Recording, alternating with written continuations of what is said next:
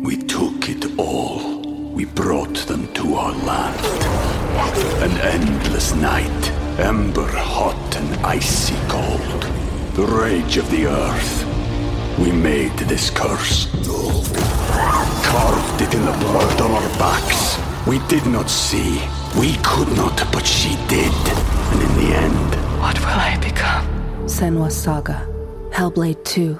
Play it now with Game Pass. This is the Bloody Disgusting Podcast Network.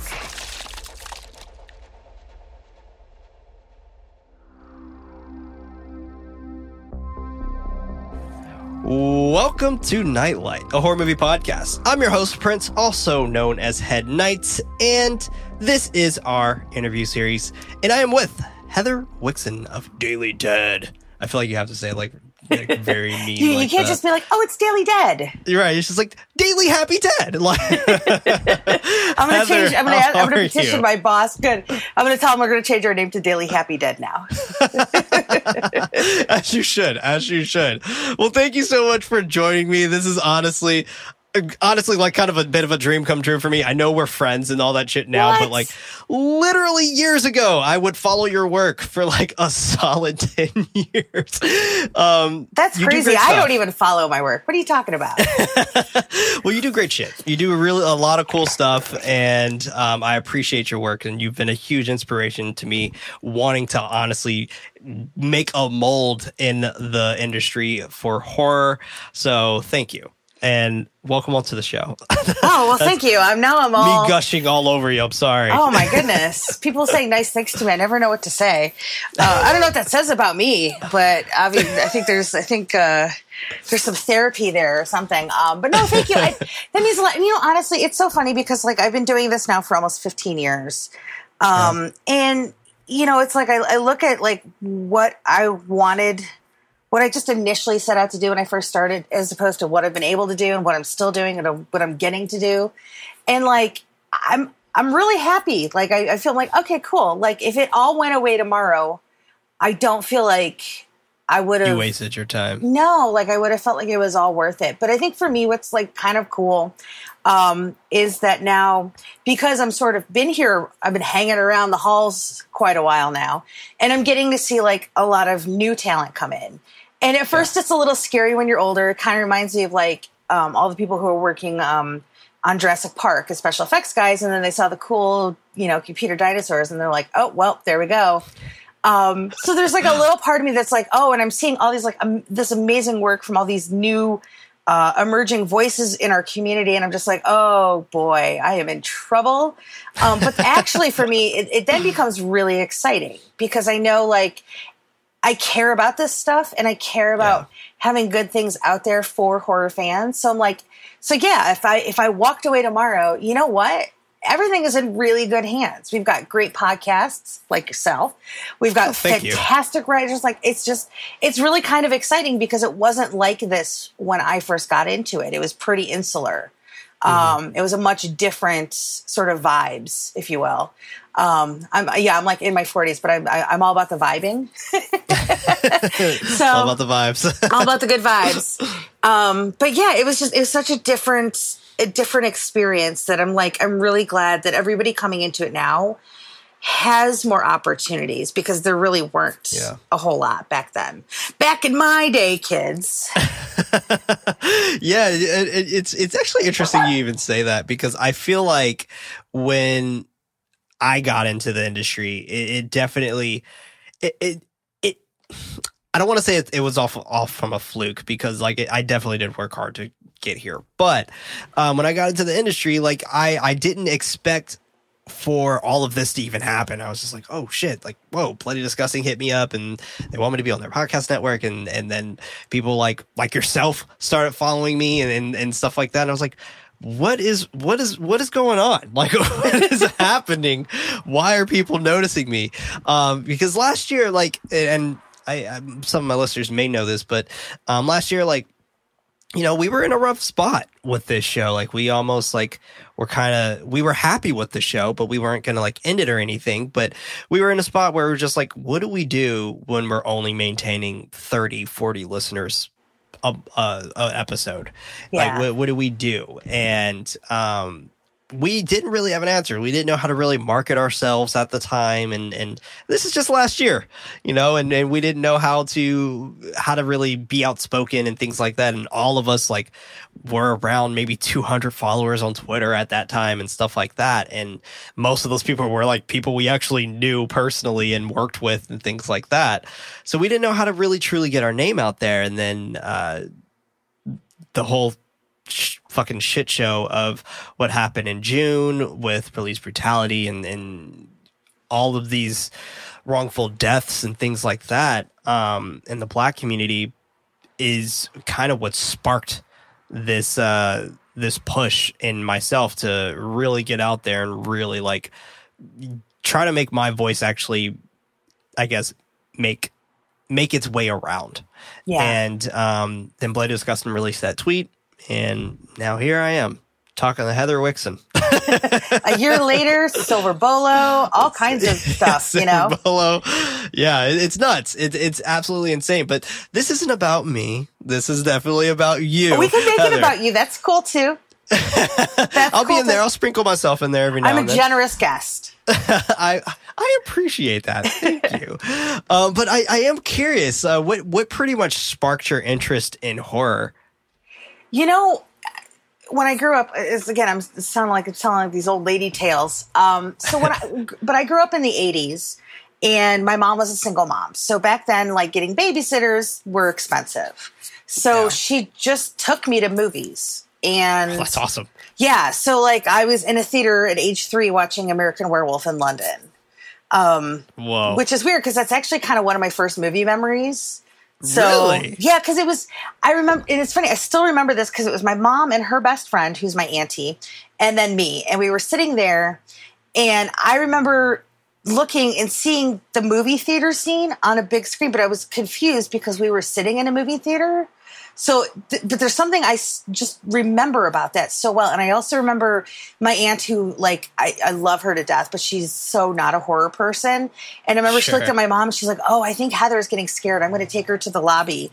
And I remember playing Pac-Man afterwards, like her taking me out and us playing Pac-Man while my mom finished the movie.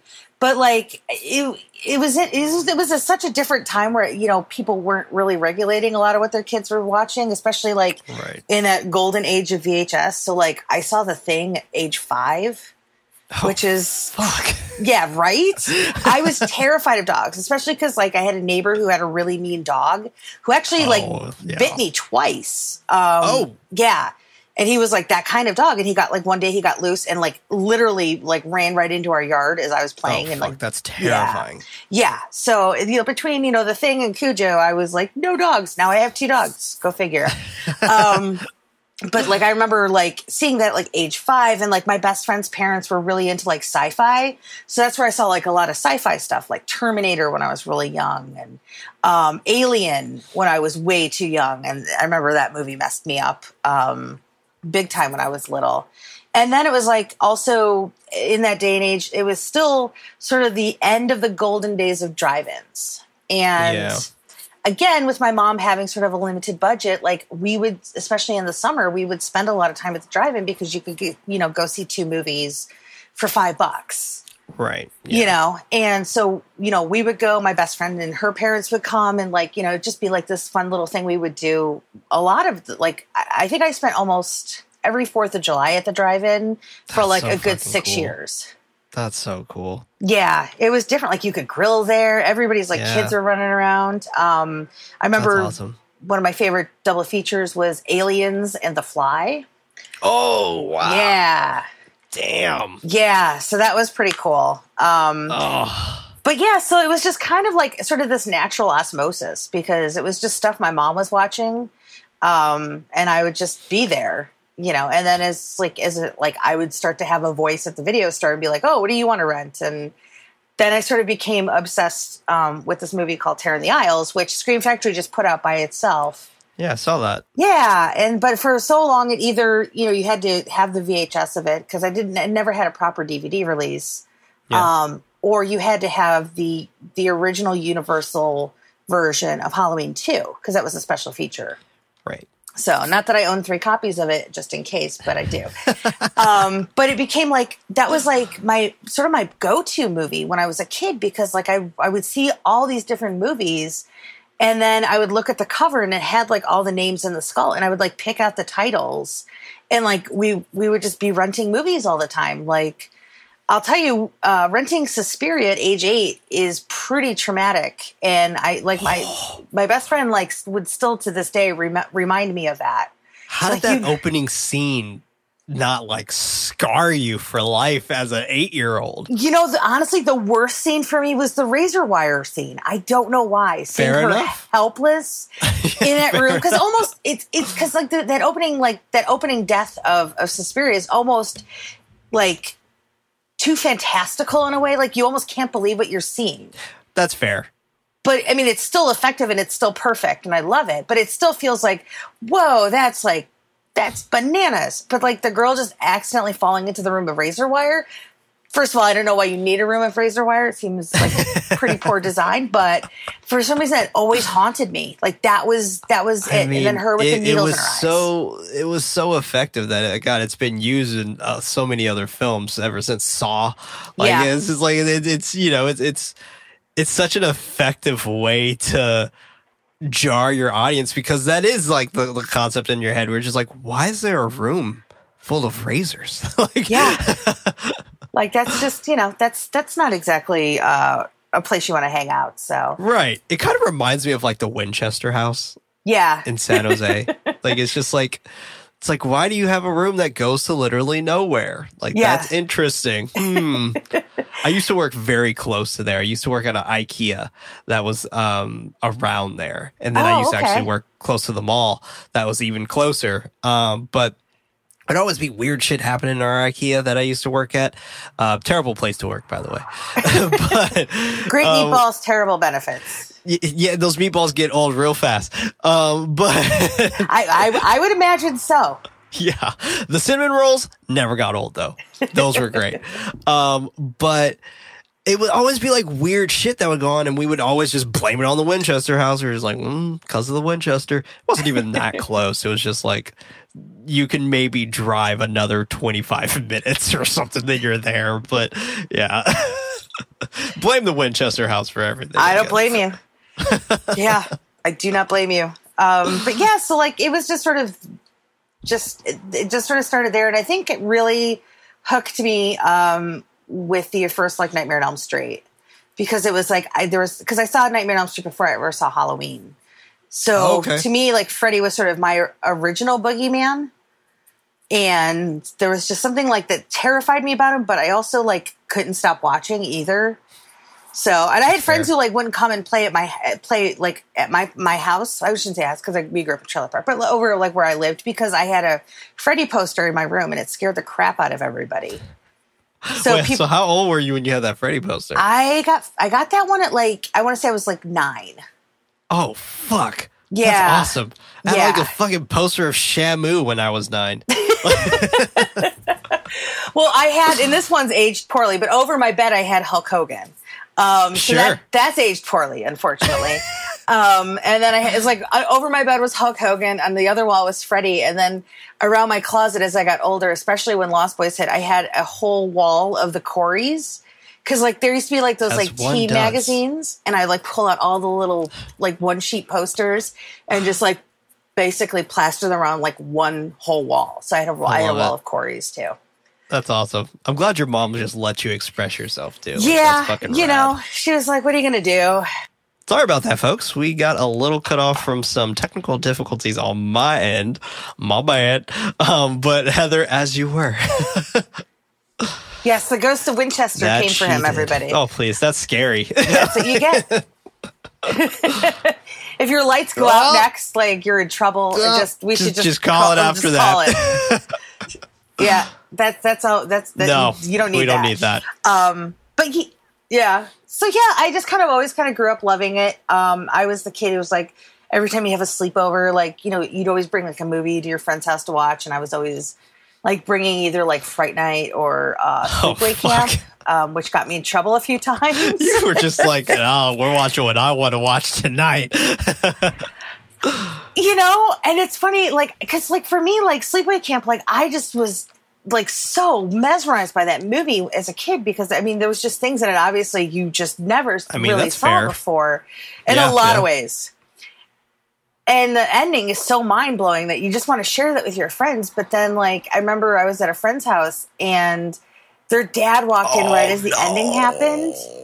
Yeah, and I got You got a stern talking to? I got pulled aside and got a talking to. Damn. I did. I mean, it's all out. But here's the thing. I didn't even realize, like, what the problem was because I was a kid. How could you? So I was just like, well, you know, Angela's just different. That's all. Like, it didn't even dawn on me that there was, quote unquote, something wrong with it. It was just different, you know? And I don't know. So that was just like, I guess I was an inadvertent troublemaker. Like, I'm just out here trying to share horror movies with people. Right? To share the horror love. And, you know. I mean, also, granted, the 80s was a beautiful time for horror, but at the same time, it was very taboo as well, right? Like, I mean, we had so much shit going on. Like Reagan's Family Values. Reagan's Family Values, Satanic Panic. Like, there's so much going on during that time frame. So you're just like, pick and choosing battles, I guess, in a way. Like who can I share this with? I love it and I want to share it, but who's not a fucking prude? Like, yeah.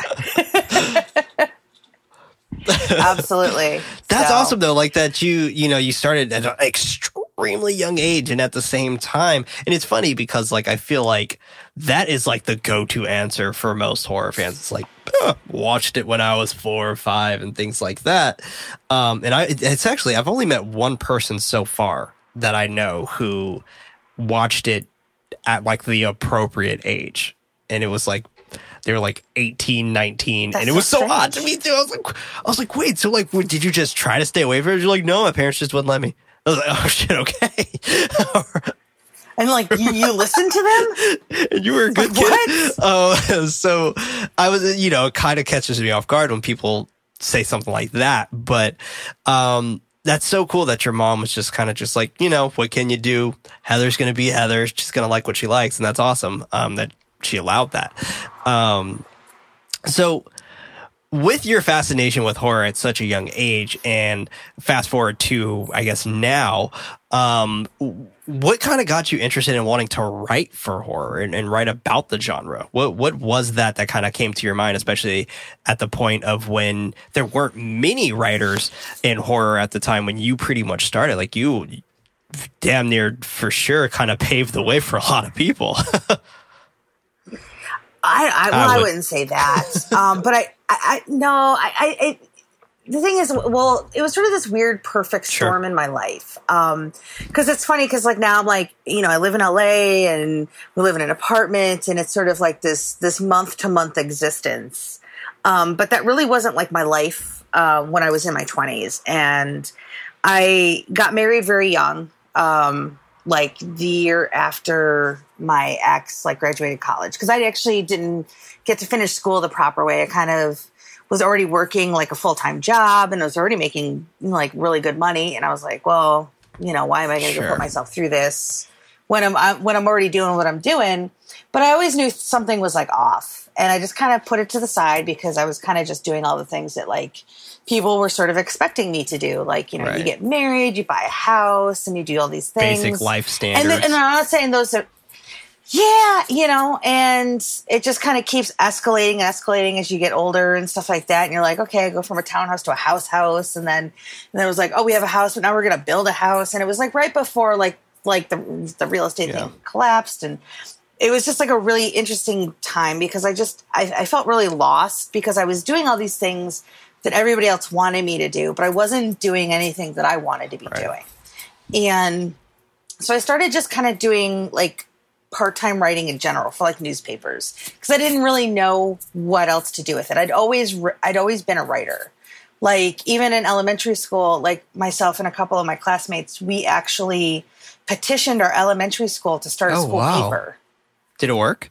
Yeah, when I was in like fourth grade, and it worked. And I think they still have it too, which is kind of cool. Yeah, but that was like our doing. And I remember my friend Anne was the one who she picked the title. And I just remember because our school is Admiral Richard E. Byrd School because it was for the guy who went up to Antarctica or whatever. And so our newspaper name was A Little Bird Told Me. That's so cute. So I know, right? She was really smart too. She also we had something with NASA with a naming contest back in the day because this was Challenger era.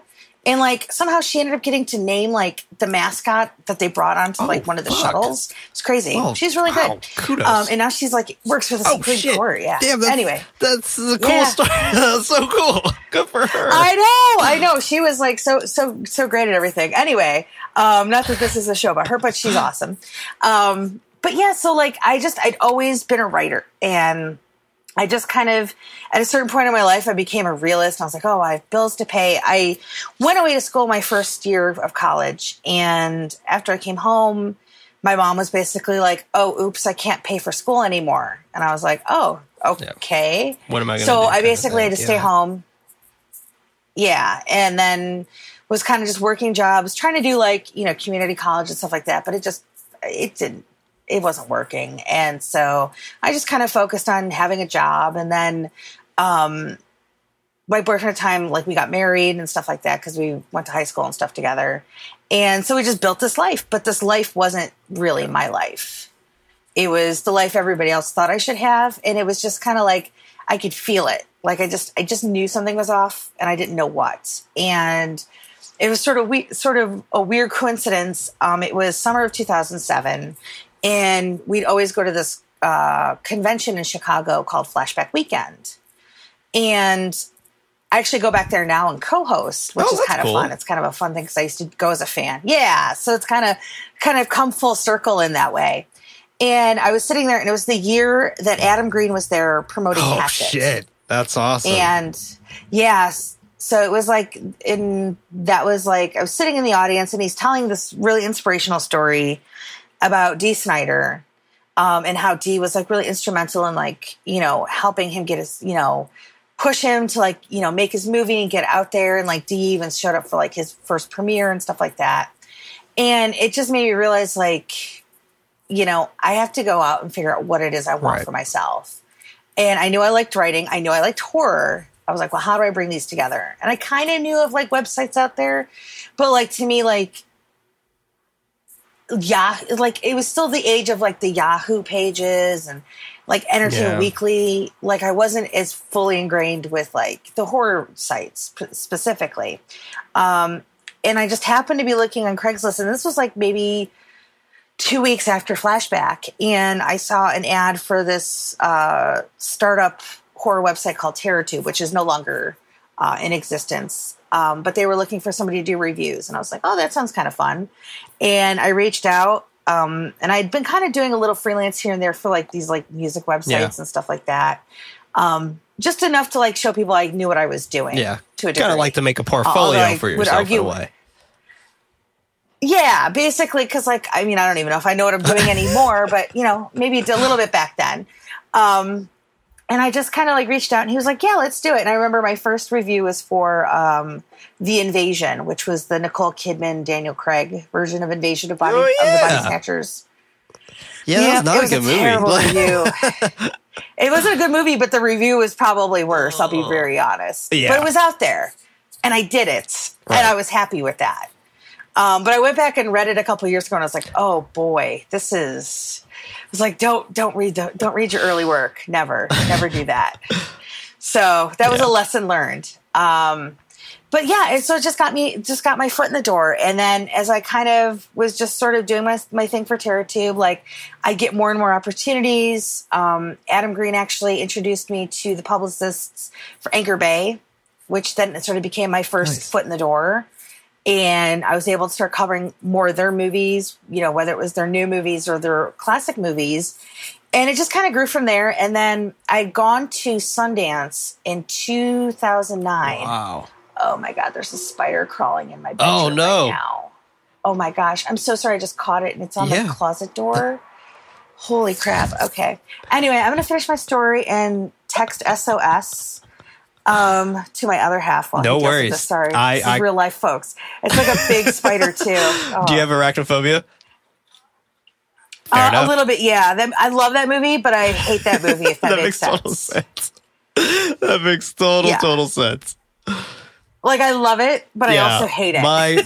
I've been hearing about people getting spiders to kind of cure their arachnophobia. So far my cousin has a tarantula and she loves it. She loves her tarantula, and for her it worked. Like it cured her arachnophobia, and she's like, I love my tarantula now. Like she doesn't want animals at all. She just wants her tarantula. I'm just like, how long do they live? And that's bananas. I forgot how long she said, but I guess she said something like 5 years or something like that. But which that sounded bananas to me in general. But she sent me a video once of like it shedding its skin. I was like, I don't want this. Molts. Oh, and it molts? There it is. I don't want this. I don't want this on my phone. Yeah, when they molt, it's kind of creepy. That was disgusting. And it was stuck to it, so it was like dragging its own body around. And I was like, oh, it looks kind of cool. Yeah. Yeah, they're gnarly. My mom's boyfriend, when I was a kid, actually had one. His name was Dirty Harry, and then they flushed him when he died. Wait, was your mom's ex-boyfriend like, Dirty Harry, or okay. No, he just really liked him. Got it. Really okay, I was like, all right. So, I need the history of that name. Yeah, but he when Dirty Harry died, they flushed him, and I was like, I refused to use the bathroom for like 3 days. I went over to a friend's house because I was like, nope, I'm not going to do it. No. I've seen enough pictures to know I am not welcome in Australia. I lived there. I lived there for like 3 months. So yeah. Oh my gosh, you're so brave. So I hear. Yeah. So back to non-spidery things. So like I just kind of realized like, oh, I needed a big change, and so I just kind of started reaching out to places. And then 2009, I ended up going to Sundance. And there's a lot of folks who kind of are like, oh, Sundance is really expensive, and like, you can't go if you don't get credentials. I went without credentials my first year. Like I didn't let that stop me. I just bought some tickets, and I was at the point where like my personal life was sort of falling apart at the same time as all this was happening. Like I was starting to really get ingrained in my career, but like also everything at home was falling apart. And so I was in the middle of like going through a divorce. We had 2 houses, and this is kind of right in the middle of like the housing crisis that essentially went into foreclosure, which was kind of crazy. And then I was like, all right, I need to go to Sundance. I want to cover these movies. And so I just started selling a bunch of stuff, like just to kind of pay for everything. And once I had enough money, I got my airfare. I got a hotel outside of Park City because it was cheaper. Rental car, and all that kind of stuff. And I went there for a couple days and just covered a bunch of movies. And then out of the blue, I was approached by Dread Central. And they were like, oh, hey, do you want to do some stuff for us? And I was like, oh, sure. And the irony of that is that, and I can say this now because that person's not there anymore, so it's fine. But the irony was that like 4 months prior, they had mentioned on, I think it was on Facebook, that they were looking for people to come write for them. And I emailed them about it. Never heard back. That's funny.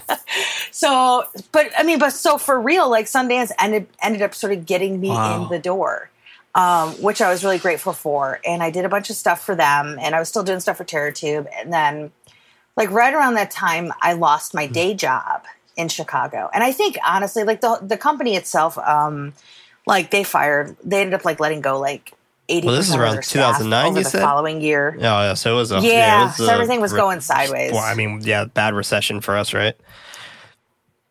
Yeah. So it was kind of one of these. I think my boss knew I wanted to be out in LA writing, doing stuff. Cool shit. And that I makes think sense. He was like, yeah.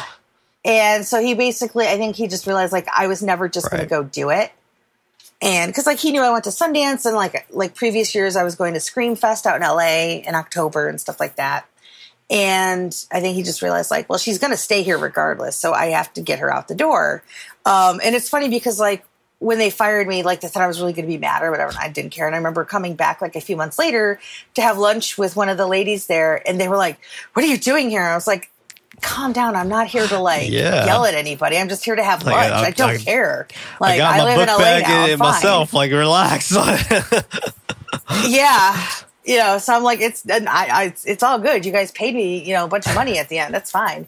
You know, and I just kind of came out here, and it's funny, you know, because everybody there's like sort of this back and forth of like whether, you know, if you're passionate enough about this, because you have a day job. And, you know, the thing is, you got to pay your bills. Like that's the unfortunate. Yeah. You know, and the only reason I was able to move out here in the first place is because I came out here on vacation anyway and happened to land a job interview and got a job working at a school. So, yeah, so I came out here and I had a job interview on I flew out on Tuesday. I had a job interview on Wednesday. And I think by like Saturday or Sunday, like I had to fly back home to Chicago to pack up in a week and basically move out here. Wow. So, you know, and it wasn't easy. Like there was a ton of struggles, and it's one of those, I sacrificed a lot of things that a lot of people be like, they think I was crazy, you know, for doing, you know, giving up sort of having that structure of like having the typical home life and all that kind of stuff. But I just walked away from it because it wasn't right for me at that time.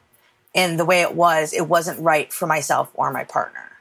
And I knew it. And I knew we both had better things waiting for us out there, you know? And so I just did it. And it's weird because like when I started, like there was maybe 3 other women doing this, you know? And so for me, like you say, like I paved the way, like for me, they paved my way.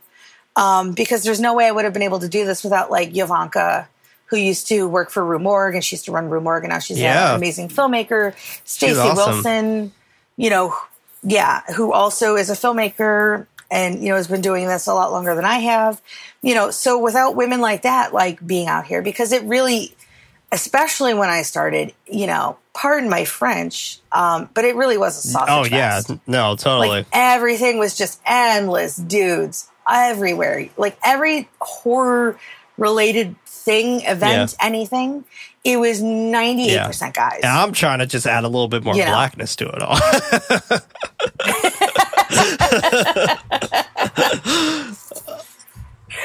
I get you know what's interesting that you mentioned that too is because you know I really like representing like different voices, and when I set out to do the book stuff, I didn't want to do like, you know, talk to 80 different white guys from the Midwest, you know, because that's the same thing. But you know what's crazy? I've been really trying to hunt it down. There haven't really been any black special effects artists. Oh, fuck yeah, you're right. I can't name any of them. And like, I was even thinking of like crews that I would run across like when I was working in the industry and things like that. And I was like, no. Yeah. Like not a single one.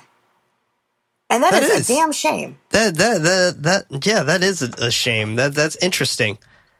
Yeah, I can't think of any. So that's why I always sort of apologize to people. Like I'm trying to be as diverse as possible, but for the time frame that I'm doing the books for, like there were very few women. Most of the people working were white. So I'm trying to like pull from different countries and things like that. But it's tough. That's hard. You know? And it's hard to crack that diversity. But I think what's amazing is when I look at where our community or our industry or whatever it is, where we were 10 years ago versus where we are now, like we're in such a better place. Oh, yeah. Because it just isn't the same 5 guys yelling over each other about their opinions. You know? It's interesting, too, because like I remember when I started kind of getting into horror, I guess, beyond the main scenes of horror, because I didn't grow up in the greatest of neighborhoods. You know, I grew up I grew up in the hood. It's just plain and simple as that. And pretty much when I lived in San Francisco, I moved to Fresno when I was like maybe in the 6th grade or so. So I was maybe like 12 or 13. And when I moved to Fresno, I was just moving from one hood to another. So I would just get a bunch of bootlegs from like my local bootleg guy at Walgreens. And he found out that I loved horror movies. And I was just like, yeah, I love horror movies. And I don't, you know, I don't know where to find them. And he's the guy who told me about Bloody Disgusting and stuff like that. And I would have to sneak on Bloody Disgusting because the name Bloody Disgusting, it would always block at my schools and stuff like that. So I was just like, I would have to sneak and figure out ways to get on the website. And then that's when I started finding out about like Rue Morgue and when I saw their magazines and Fangoria, they were in their stint, I guess, at that point where they weren't around during that time. But I knew about them because of like Bloody Disgusting and stuff like that. So I would have to sneak on those websites and then I got the bootleg copy of VHS and I was like, oh fuck. Like this is Bloody Disgusting made a movie. Holy shit. And like, I'm a super fan at this point of Bloody Disgusting. Like whatever they do, I'm eating it up. So like, I was like, oh shit. Okay. So watched the hell out of VHS, really, really loved it. And then when I got into like, I guess honestly, when I got into college is when I started learning more about like, I could totally buy this stuff. Like I didn't have to do any of this, what I was doing. But it was how I was able to consume them. And when I would get these bootlegs, this is how I found out about Trick or Treat. This is how I found out about Let the Right One In, Martyrs, all those types of films in the early 2000s to late 2000s. And I was just, cause like, I guess for me, how your era for horror is the 80s, mine's the thousands. Like I like the thousands is where my horror persona truly shines, I guess. But it's interesting because like I find it funny when you actually figure out ways to consume movies. Like most people have the stories of like, oh, I used to go to the video stores, and I did that too, but I only went to the video stores to look at the covers. Like I never rented them from Blockbuster or anything like that because my grandmother and my aunt totally would not let me. Like they're just like, no, you're not doing that. We're not doing that. They're like Finding Nemo over here. Exactly. Thank you. So I would be pretty bummed out because I was like, fuck, I really want to watch these movies. And like April Fool's Day, like which I barely watched for the first time like 3 years ago. And, but that particular cover always interest me, like her braid being a noose and the knife behind her back walking towards the picnic. I was like, that's fucking awesome. Like that looks so cool and I want to know more. And then the dentist and stuff like that. Like I was just like, all these covers were like how I got my fascination into wanting to watch it. And it wasn't until like I started kind of getting my bootlegs and things like that is when I truly got into the genre and saw some gems, saw some really, really crude ones, obviously. But I think it was that, I always blank out on the name because every person has, I feel like, these names, but it was like that Fear Festival thing that was like showing at movies, the 8 films to die for. The After Dark films. So I would buy those because they never checked your date of birth because you just bought them online. So I would buy those and have tickets to those at the actual movie theaters. And at the time it was Edwards Theaters in Fresno. And when I would go, I would be the only person there. And my grandma would take me. She was just like, all right, like, you're into it now. So she would take me to these movies and she would never go. She would just drop me off and just like either go home and come back and pick me up. And I'm in like the 9th grade, maybe 8th grade at this time. And like, I would go every year. Every year I would go to these and I thought I was the fucking coolest person because I was like talking about all these unknown horror films and shit. And generally my friends did not give a fuck. Well, there was some gem in those After Dark movies. Oh yeah, I mean, God, we got Butterfly Effect 3 in there, and the deaths of Ian Stone, and like you got some Lake Mungo. Lake Mungo was a part of those. So like, yeah, there's some big old gems in there. Gotta love it. Yeah, gosh, that feels like such a lifetime ago. It does. It really does. It really, really does. But I think I still have like from a couple of the festivals out here, like because they would always do like a premiere in LA. I think I have like they would always give away these clear backpacks. You got like swag and stuff from that? I just got That's so cool. Yeah, and I actually think I tried to sell one on eBay once, and nobody would take it. So if I find it, it's yours. God. I will send it to you. Oh, thank you. I know we have one in this house die. somewhere. Because actually, we just cleaned out our car. Because I crashed our car last year, and so we eventually had to get a new one. And so we finally junked the one that I crashed last year. We were cleaning out the trunk like a couple months ago, and I think there's at least one, if not two, of those backpacks. So I should find them. I didn't know that to be such hot commodities. We literally tried to sell one on eBay once, and it never got I think it got like one view for like a month. Come on, people. That's history there. You're passing up history. I know. Oh, that's incredible. So, but yeah, if I find it, it's all yours. You. That's awesome. I really appreciate that. Keeping things around the realms of your interest in horror, like what would you say are your typical favorite horror genres? And I know that's like a loaded question, but you don't have to rank them or anything. But what would you say is your typical go-to horror genres? You know, I tend to always gravitate towards horror comedies. I don't know why, but there's just something about kind of watching a horror movie that you walk away with a smile on your face. It's a different feeling afterward. For sure. It is, and don't get me wrong. I like the serious art house, oppressive. You're not going to make it out alive just as much as the rest of the person.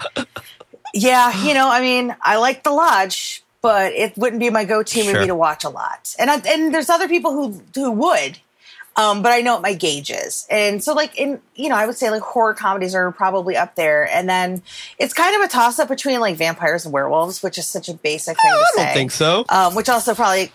Yeah, but I think it also explains why I will always fervently defend the Underworld movies, because it has both. Fair. How do I hate these movies? That's fair. That's very fair. I think I've only seen two of those. I don't think I've ever watched the last one. What was the last? Unleashed? Is that the last one? No. Is that? Did I make that up? Oh, you did. Although I would go see Underworld Unleashed in a. I was like, I totally made that up. I think the last one Blood Wars. I think it was. You might be right. I'm not too sure. I'm looking it up right now though, because now I'm genuinely curious. Oh, Blood Wars. Yes, it was. Oh, do you have the trilogy? The Essential Collection is what it's called. The cover is fucking incredible, but it also comes with exclusive, never before seen Underworld Endless War anime shorts. Oh, I have never seen those. It is available on Amazon right now for $44.90. Oh, see, I just have the regular... Shit, it's an 8-disc set. We took it all. We brought them to our land. An endless night, ember hot and icy cold. The rage of the earth. We made this curse. Carved it in the blood on our backs. We did not see. We could not, but she did. And in the end... What will I become? Senua's Saga. Hellblade 2. Play it now with Game Pass. Oh, man. I can't believe I don't own that. Well, it's so strange. Yeah, I have the regular movie set, but nothing that fancy. Well, you know what? It's yours now. It's yours now. I'm gonna have to watch some anime movies. That's awesome.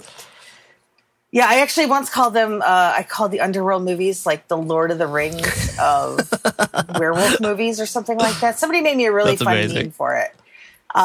Yeah, so it was my one claim to fame, 2014. Taking it back. But yeah, so I love creature features. It's just I like sort of that otherworldly elements. Don't get me wrong. I love, I can appreciate, movies like Henry Portrait of a Serial Killer and things like that. But they're not my go-tos because I don't necessarily watch horror to feel bad. I watch it to get excited, try to discover something new, either whether it's about something that possibly couldn't exist in this world, or it's about myself or just the human condition. But I don't really watch them to You're not trying to feel bad. complete and utter like hopelessness after watching a film. That's fair. Yeah. Because, like, I think the last movie that I saw that was kind of like that was The Lodge. And I was just like, oh. Yeah, you ain't happy after that one. No. And actually, it's funny because I don't, like, nothing really scares me anymore when I watch movies. But it was like, that was the first movie, like, in a really long time that, like, I actually had, like, nightmares about. Because, like, I was at Sundance and I actually woke up and I thought somebody had duct taped my mouth closed. Because I felt like I couldn't breathe out of my mouth. And I thought somebody, like, had actually duct taped my mouth. And I woke up, like, in a panic. I feel like Fiala and Franz, they love duct tape in their movies. They really love duct tape. Yeah, they really do. And it's funny because I actually liked Goodnight Mommy, but maybe because it was like about, you know, terrible little kids that it's so far removed from reality. But these are terrible older kids. I think the lesson is like kids are dicks. Gonna kill you, I think. Yeah, you're in so much trouble when yours is getting older. Oh boy. But yeah, like, you know, so it's like I think because there is, and it sounds like such a cliche and sort of like protect my feelings, you know, sort of response to say like, oh, you know, there's so much terrible in the world. Why would I want to see it in horror? But there are horror movies that I watch that you get that feeling. But I think for me, like, I just like that idea of like watching something where like, you're like, oh yeah, I can't wait to watch that with somebody. Yeah. Like, you don't want to ruin somebody's day. Like a party movie, pretty much. Like, yeah, let's go and pop this one in. That's awesome. Yeah. So, and I love nonsense too. Like, I love nonsense movies, and I think that's why I love, like, a lot of giallo. Like, we can say how artful they are and how deep thematically they can be, but like a lot of them are nonsense. Just like, why are you terrorizing this person? That's the fun of it. What are you doing? Yeah. And, you know, so it's like, as much as like a lot of them have something to say, or, you know, they're exploring like these like sort of deep like folklore type things, like, you know, other ones have orangutans killing people. It's fine, you know. Giallo is Giallo is just a genre. Like if they told me it was Italian for the word random, I would believe them. Isn't it a color? Isn't it like mean yellow, right? It is. Yeah, okay, that's what I thought. Because most of the posters were yellow. Yeah, and it was also like they I think they came from like the concept of like pulp. Sure. And back then, I think like pulp books in Italy were also colored yellow as well. Yeah. I think it's something like that. That makes a lot of sense.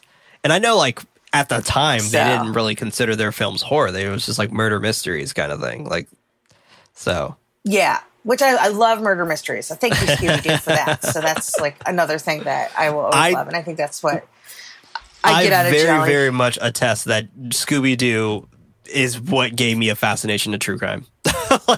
Like, it's just, I always want to know who did it. Tell me who did it right now. And how why would they want to do this? Why would they even do this? What's wrong with them? Yeah, that's super interesting. And I actually like the fact that you said vampires and werewolves, because even though people have their fair shares of universal monsters that they really enjoy, they don't really say those. To be completely honest, like on my show, at least, I can't speak for everybody else, but on my show, that never is like a go-to. I think I've gotten vampire, and that's it. No one's ever said mummy, but you know, we need a good mummy movie back. Like we do.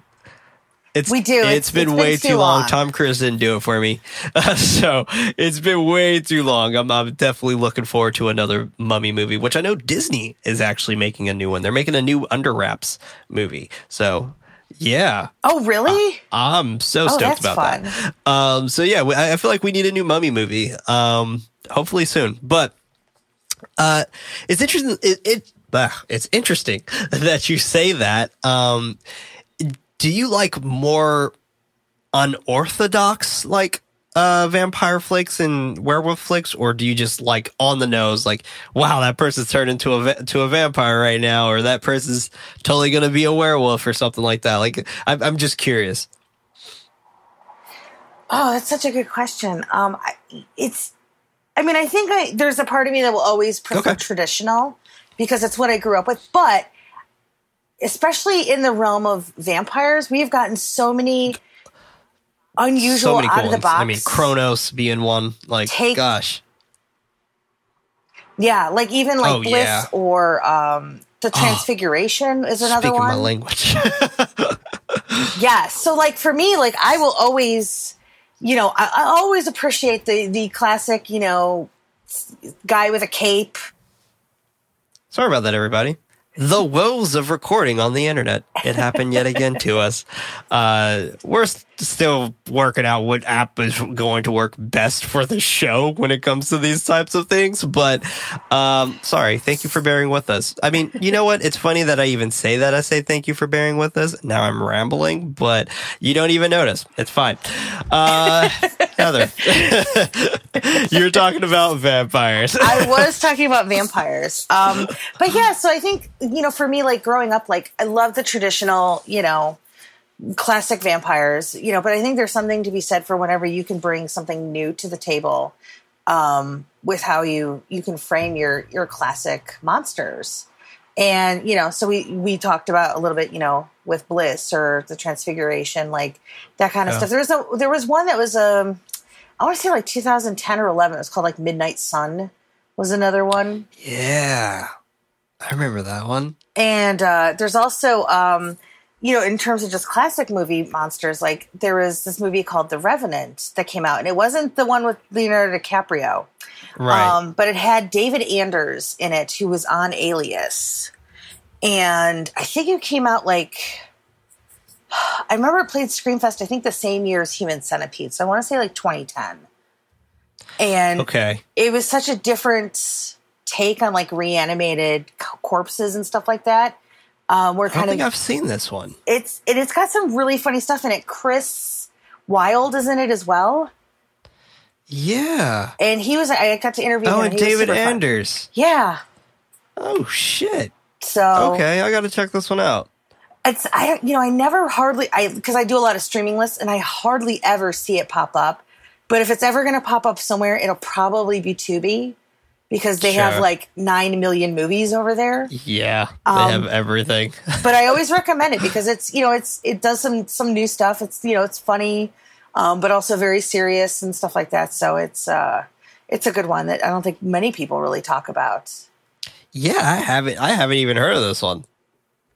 This sounds like a blast. It literally says it's a zombie flick meets vampire flick meets cops and robbers. I love it. That sounds great. That sounds great. Oh yeah, I want to check that out. Oh man, well thank you for that. Yeah, that's awesome. I'm definitely going to check that one out for sure.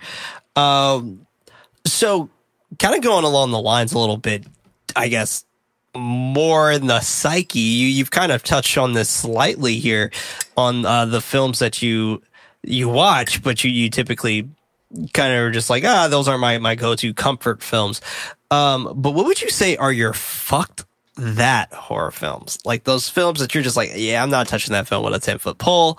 And I know that's kind of hard to say because it's kind of your job to touch them. But, but like, what are those films that you try to either stray away from or try to just kind of be like, keep an open mind on or something like that? I still have never seen Cannibal Holocaust.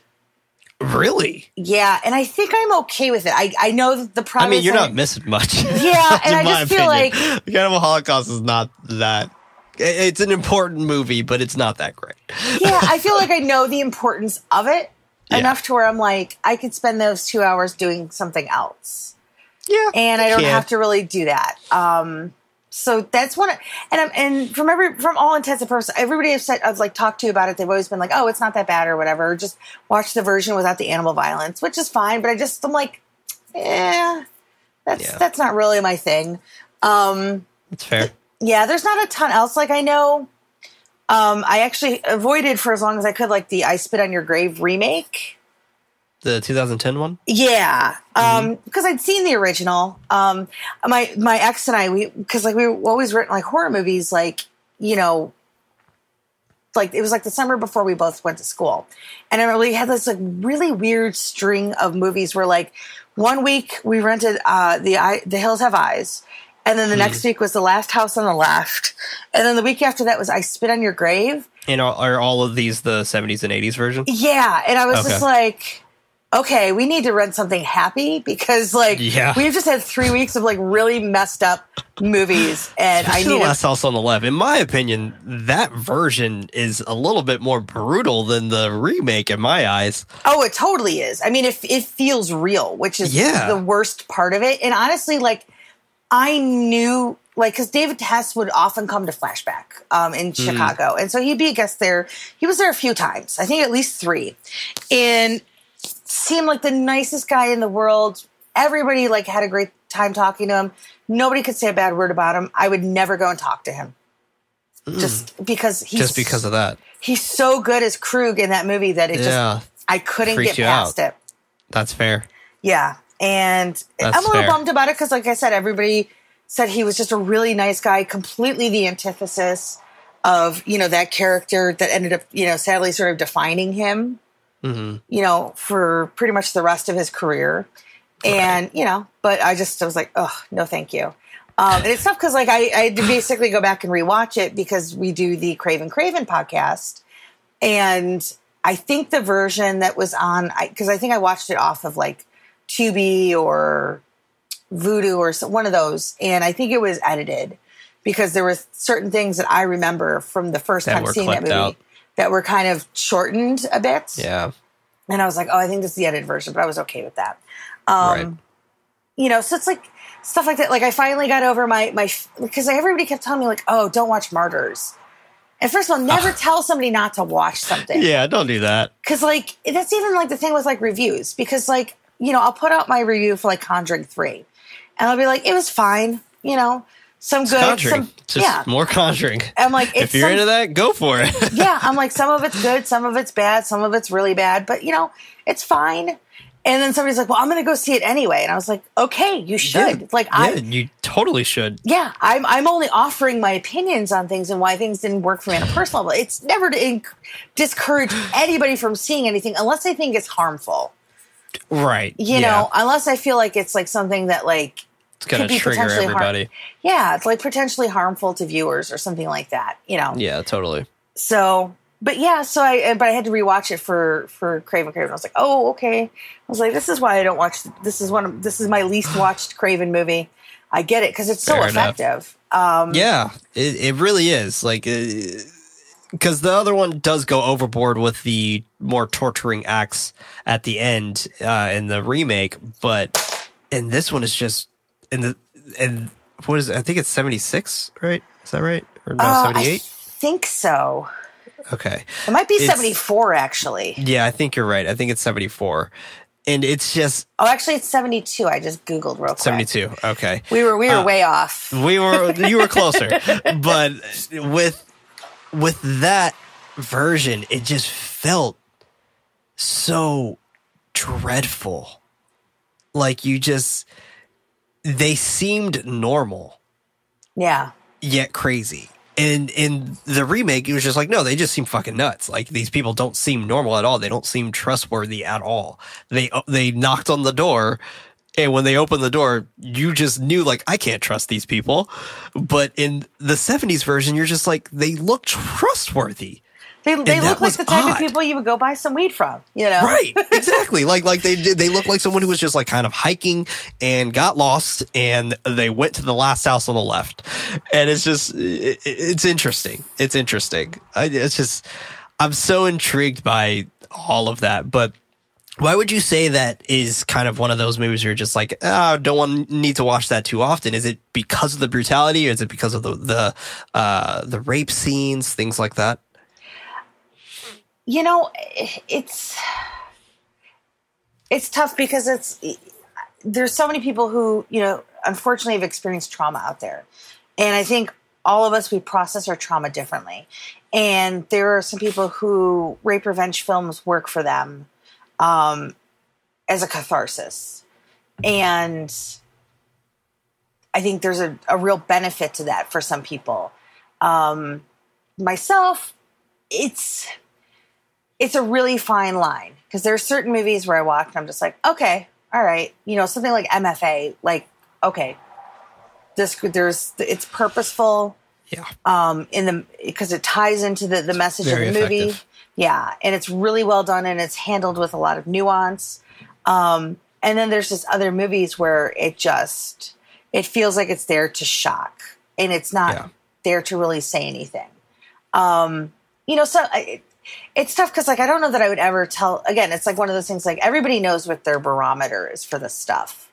So some people know, like, they're looking for the hard stuff. So, me telling them, not to watch something like, I think it's like Murder Set Pieces. Which is I think it's Sage Stallone, right? Yeah, I think he's in that. So I've seen it. I will never watch it again, and that's cool. I sort of ended up accidentally seeing it. So how'd that happen? It was just like, oh, there's this new movie, and everyone's talking about it, and then I was like, oh, okay, now I see it. But somebody else is going to find value in it for some reason. I'm not here to judge. So it's tough because it's like, especially when I'm doing review writing, like I try to think about who a movie is being made for. And I try to bear that in mind when I'm writing about stuff, because like there's a lot of horror fans out there that sort of look down on teen horror. I love it personally myself. Because I always just think, everybody needs their foot in the door. Like, I don't necessarily have anything for or against the Twilight movies, but I'm glad they exist because I got a whole generation of kids into vampires. But at the time that they were coming out, you have all these guys in their 30s making fun of the movies, making fun of the fans and stuff like that. I'm like, well, that's like, just because they're coming into this genre from a different direction doesn't make them any less valid. It's something, just be happy they got here. Yeah. Who cares how they got here? Open arms. Arms. So, and I'm sure there's people who grew up in like the 50s and the 60s who like see people of my generation who grew up on like 80s and 90s horror, and they're thinking, oh, that trash? Right. Like, it's all generational. So for me, I never, again, I think also because Twilight came out like right when I was like going through my divorce, I mentioned it was like the book was like a big thing, and I started reading it. I was like, what is this garbage? I was dead inside. I was like, what is this? Oh, I was like, whatever. So I never even finished the book. And so that's why I will never judge it, because I didn't finish. Yeah, you didn't finish it. Two, obviously it was really popular for a reason. And three, everybody deserves some sort of entertainment that they feel like they can connect with. Because like, what else is the point of making art if you're not trying to connect with people? Exactly. Yeah, it's actually funny you even brought up Twilight, because for a long time I thought Twilight was a movie about vampires playing baseball. Because that's always what everybody talks about online. It's always what they talk about. And when I finally saw the first one, I was like, man, they're not even playing baseball for that long. You're like, when are they going to start playing baseball again? Like, I was like, oh, that was so fun. That was just so much fun. And now, like, I just get my Twilight fix from, like, TikTok or whatever. Because I've never seen... After the first one, I just didn't watch any of them after I was very disappointed that there wasn't vampire baseball throughout. But, yeah. I feel like that's a very anime thing for me to say. But, it's true because, like, I'll go and watch something like Wish Upon, and I'll see, like, all these people sort of judging it like they're reviewing The Godfather or something. And I was like... It's a horror movie for teens. I fucking hate that. Yeah, like I really, really hate that. And like I feel bad because of those reviews like that. The kids that are, and I don't even want to call them kids, the teens that are becoming horror fans now, they don't have those horror icons that we had. Like they don't get to have Jason and Freddy and Chuck. I mean, they can obviously because they're there, but it's just like that. It was from a different era. And they now don't get to have that. And that sucks because of reviews like this, where their only main icon is Jigsaw? Yeah. Like I mean, Jigsaw, because you can't choose Insidious because the monster always changes. You can't choose The Conjuring because the monster always changes. So it's just like, that sucks because of these reviews of people not allowing something to be a franchise. And I get it. I like new IPs too, and I like new ideas and things like that. But franchises aren't always bad. They're not. This is how we get icons. Like it or not, Michael Myers is an icon because it's a franchise. Like it's just that's how it goes. It's interesting. But and granted, sure, the 80s definitely they just had an influx of just like a wealth of knowing how to stretch a dollar. Yeah. Like I feel like that's so hard nowadays, but well, that's not necessarily true because we did get things like Scare Package and the Pale Door and stuff like that on minimum budgets. But it's just in the 80s, they really knew how to stretch a damn dollar.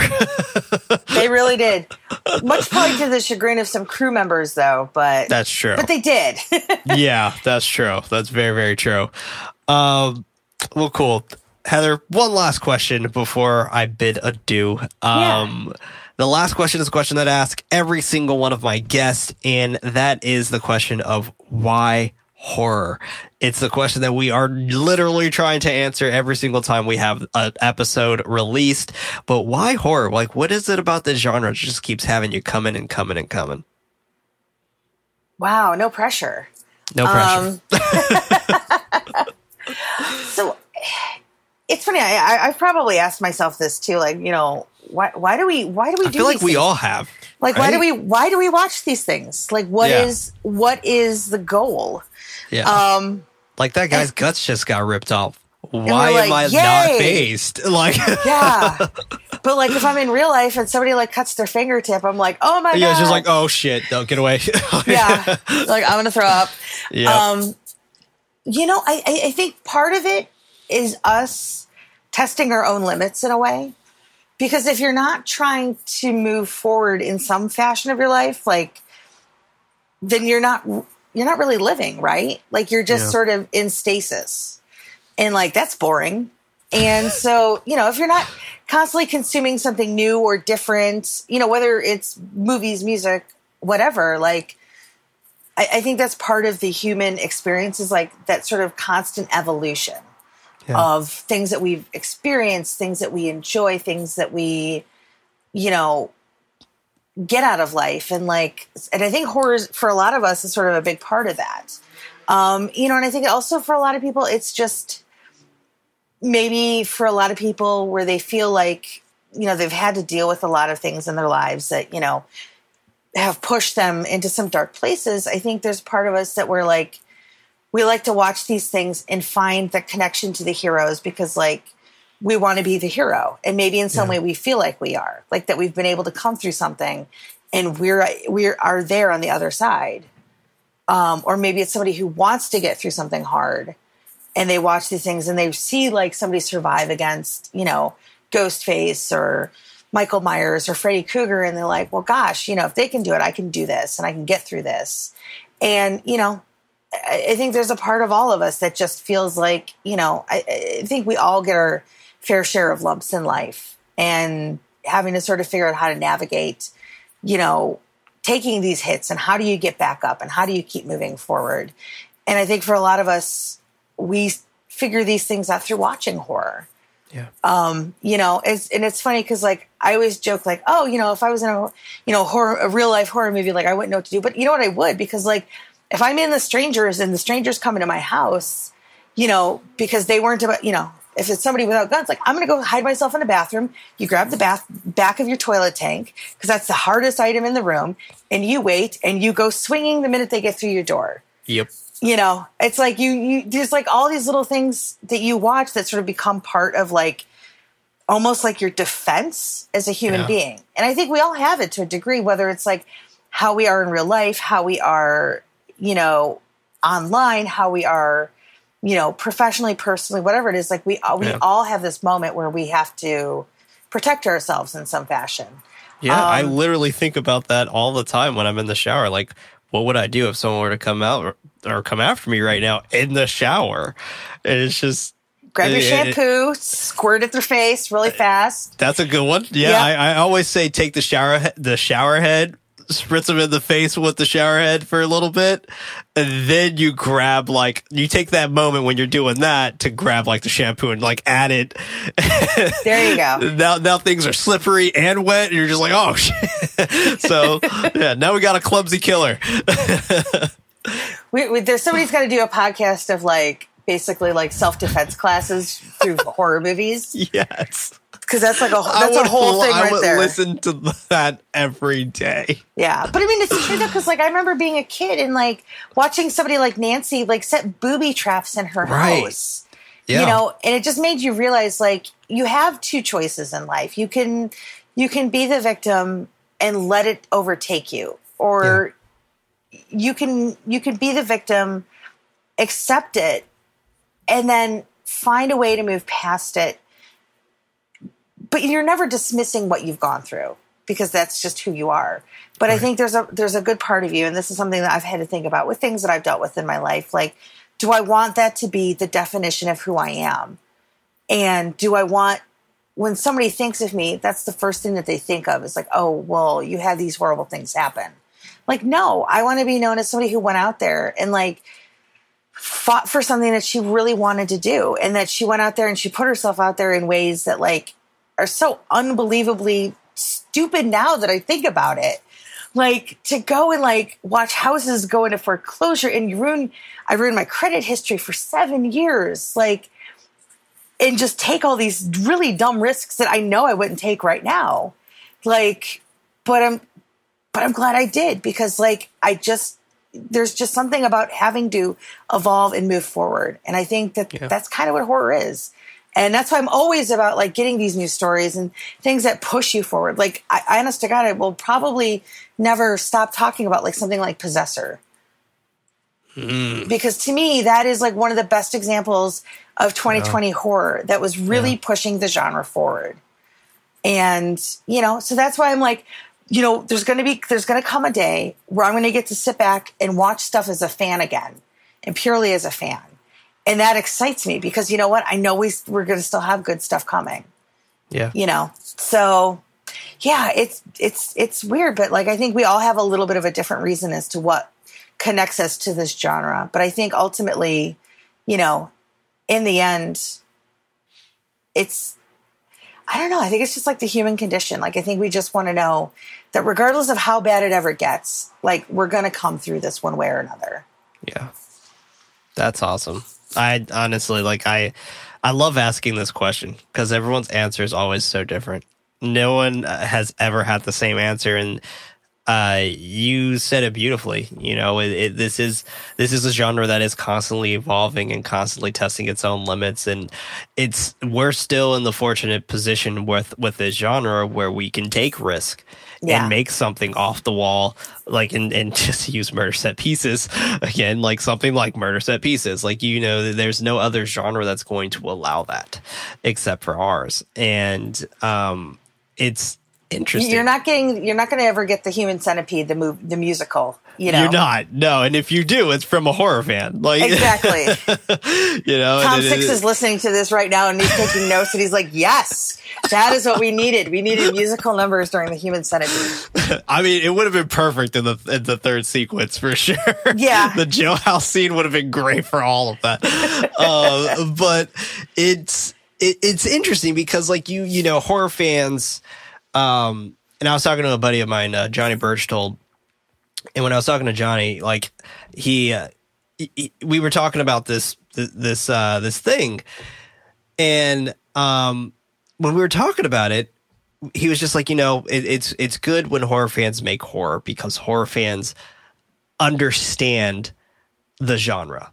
Like, you know, you're not coming at a position where you don't understand the genre, which, you know, you see it from a perspective of like, and I use Get Out for a perfect example, and Us and things like that, because Jordan Peele, with both of those films, you can 100% tell, oh shit, he's a major horror fan. Like, he actually really likes horror. And you then kind of move on to a few other people and things like that who've kind of come from different backgrounds and made their way into horror or whatever. And I find that awesome. Because you're getting a new take. You're getting something that you don't expect. And even how you brought up Possessor and from Brandon Cronenberg, like, we kind of could expect like what's probably is going to happen from Brandon Cronenberg and being the son of David Cronenberg. Like, we can kind of assume like, oh, this movie's going to be fucked up kind of thing. But at the same time, you know that excuse me, you know that this movie is also going to be something that's going to be artful and meaningful as well, and have some type of message. And you kind of hear like new directors getting out on the scene and fucking hit the ground running, like Ari Aster, and like you're just and gosh, I'm blanking on his friend's name. Oh my god, I don't know why I'm blanking out so hard on his name. Right, Robert Eggers. Like you know, you see these new guys who are coming in and just like fucking sweeping the floor with The Witch or Hereditary, and these are folks that genuinely care about their craft. And not to say that other directors and writers don't, but they genuinely understand what they want people to kind of see how their mind works. Yeah. And that is fucking cool. And people should be excited about that kind of stuff. You don't have to like it, sure, but they are opening the doors to kind of say, like, this is what's in my head. Show me what's in yours. Like, and that's fucking cool. Yeah. That's really, really cool. And I'm a huge fan of, I actually interviewed him on the show a bit ago, Anthony Scott Burns. And I was going to mention Come True because that was what I was kind of thinking about when you were talking about that. Yeah, Come True is one of my favorite movies of all time. And, you know, I see his work and I see like how much he cared. And that's why, like, I love that movie so much, because you could tell so much love and time and effort went into Come True. And Anthony and his tiny, tiny crew of like 6 people worked on this movie. And that's insane to me. Like, gosh, when he told me that, I was like, wow, that blows my mind that's how many people were behind the scenes. Like, that blows my mind. Yeah, that is kind of crazy. That's nuts. Like, you made a full length feature with like 6 people. That's insane. But you know, I think of Come True, but then I think of Mike Flanagan. Like, I think Mike Flanagan is one of the most progressive directors out right now. And I still feel like people aren't really grasping that for some reason to me. And I know a lot of fans are out there who love Mike Flanagan and his work, but it's just like, I see what he does and I see that, like, he literally each film or each show that he does, he learns something new from his previous mistake. Like, perfect example, Haunting of Hill House versus Haunting of Bly Manor. Haunting of Hill House was only Mike Flanagan as the director of every single episode. That wore him out. It just completely, like, and you could feel that. You could feel that tension in how some of those episodes kind of ran, especially episode 6, with the kind of that one-shot camera. But then he made with Bly Manor, he's like, fuck that, I'm directing one episode and I'm getting my friends to direct the others.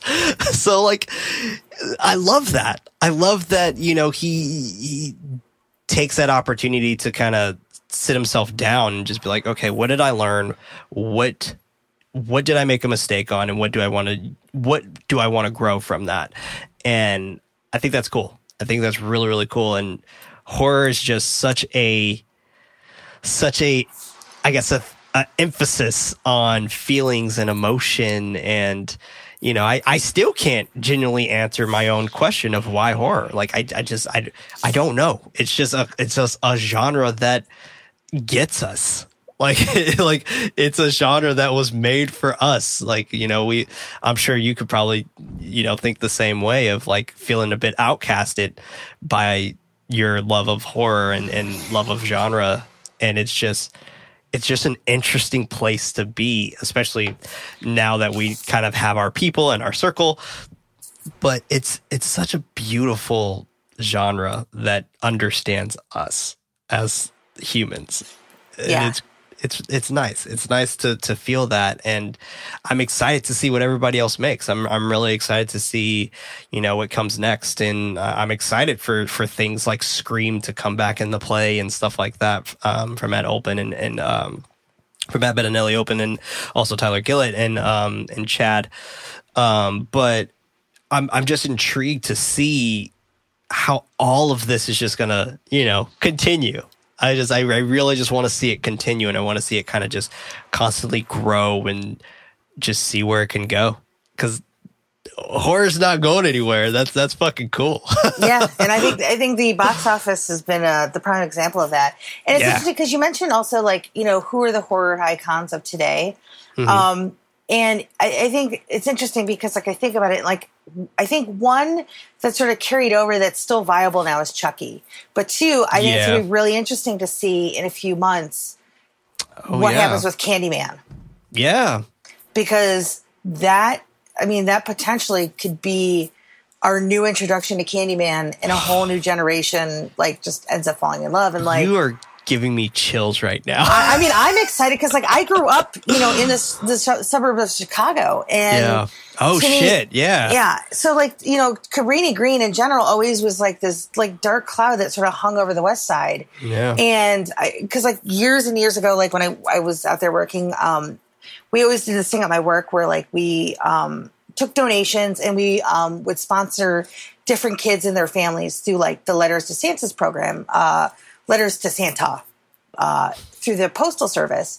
And, like, some years we would just drop stuff off at school, and there was, like, a few years where I would actually go to people's houses and bring them stuff, because we'd also collect food and stuff like that, so they'd have meals and stuff, you know, for the holidays, and try to bring a little normalcy, you know, for some families who maybe just don't get that at the holidays. Because I've had, I went through a few holidays where, like, we didn't have anything. So, like, you know, and it's a bummer. Like, that's, like, the one time for kids that should be happy, you know, regardless. And, like, I remember one of the years I had to go deliver in Cabrini Green. And, you know, I am a white lady, very square-looking white lady. Like, they just let me loose from a library, going to Cabrini Green with, like, boxes, like a car full of stuff. And, like, everybody kind of just stared at me. But it was, like, it was heartbreaking because this woman was living in this house, and, like, her pipes had been so bad for so long that all of the, like, and again, these are, like, these old houses that had been there for a long time. And, like, the wood was rotted and soft. And so she would be like, step here, step here, step here. And, like, and she's raising 3 kids in this and stuff like that. And it was just like that day. And, like, just, I stayed and talked to her for a while. Because a lot of times people just want to talk, you know, they don't get a chance. Yeah. And, you know, I was probably there for about, like, half an hour, 45 minutes. And I had to do a few other deliveries, you know, but it was just, like, just her trying to make the best of it. And I'm like, I think people forget the humanity that supposedly divides us. Like, everybody's just out there, you know, especially as parents, like, trying to do the best that they can for their kids, you know, just trying to live, trying to get through this horrible world. And that to me was really eye-opening. And I also worked with, like, a lot of different West Side organizations, because I used to work with, like, a PR firm who did, like, nonprofit stuff. And just having so many things change in my own head about, like, how we make things better in this world. It was a really eye-opening experience. So for me, like, I remember seeing Candyman in high school, and then seeing Candyman after, like, all of these experiences. It was like a 180 for me, where, like, it changed so much of how I saw that movie. Because for me as a kid, it was just scary for a lot of reasons, because I was a stupid white kid who grew up in the suburbs. I grew up in a shitty suburb, living in a trailer park, but, like, still, it was the suburbs.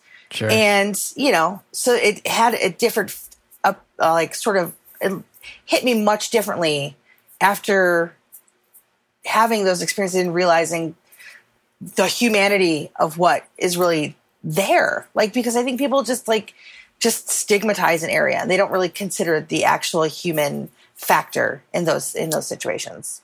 Yeah. But I just think that there's something really fascinating about the Candyman movies, and I'm really, really hoping, because I'm my big concern is, after all of this, like, do people care about the movies anymore? Right. You know, because we've been waiting so long. Yeah, I've been trying to do my best to advocate as much as I possibly could, and of most of these movies. Like, I posted something recently about Antlers again, just to, like, let people know, like, yo, keep this shit still on your radar. Like, you know, I haven't seen it, but, like, you know, keep it on your radar. Like, these are movies that people worked really hard for, and they got fucked over in a pandemic when they couldn't show us. So, like, keep these movies on your radar, because, I mean, I know, like, things like The Green Knight is, like, really exciting people right now. And, but The Green Knight showed their teaser trailer at a really good time. So it's stuff like that where You know, I just don't want these movies to get the shit into the stick, and these really popular titles such as like A Quiet Place Part 2 and stuff like that, and The Conjuring and all that stuff, get a bigger light shined on them than these smaller ones that are, and that's not even necessarily say like Antlers isn't really technically a small movie, like Guillermo del Toro's behind it, but at the same time, it's just I don't hear anyone talking about it, and every time I mention it, it'd be like I have people in my replies saying that like, oh shit, I forgot about this one. Like, yeah, I don't want you to. Like, that's the thing. I don't want you to forget about this. I don't want you to forget about David Bruckner's The Night House. I don't want you to forget about Antlers. I don't want you to forget about even The Green Knight. Like, I don't want you to forget about that stuff. I want this stuff to be on their radar. And even Halloween Kills. Like, no one's talking about that. And like we're only like less than 4 months away from Halloween Kills, so it's just I know, which like, blows my mind because shit. I feel like I've been waiting for so long, and then I'm like, it's almost here. Right, oh. It's right around the corner, and it's funny because my wife is a really big fan of the Beverly Hills Housewives. Gotcha. So she likes. So she's probably excited about Kyle.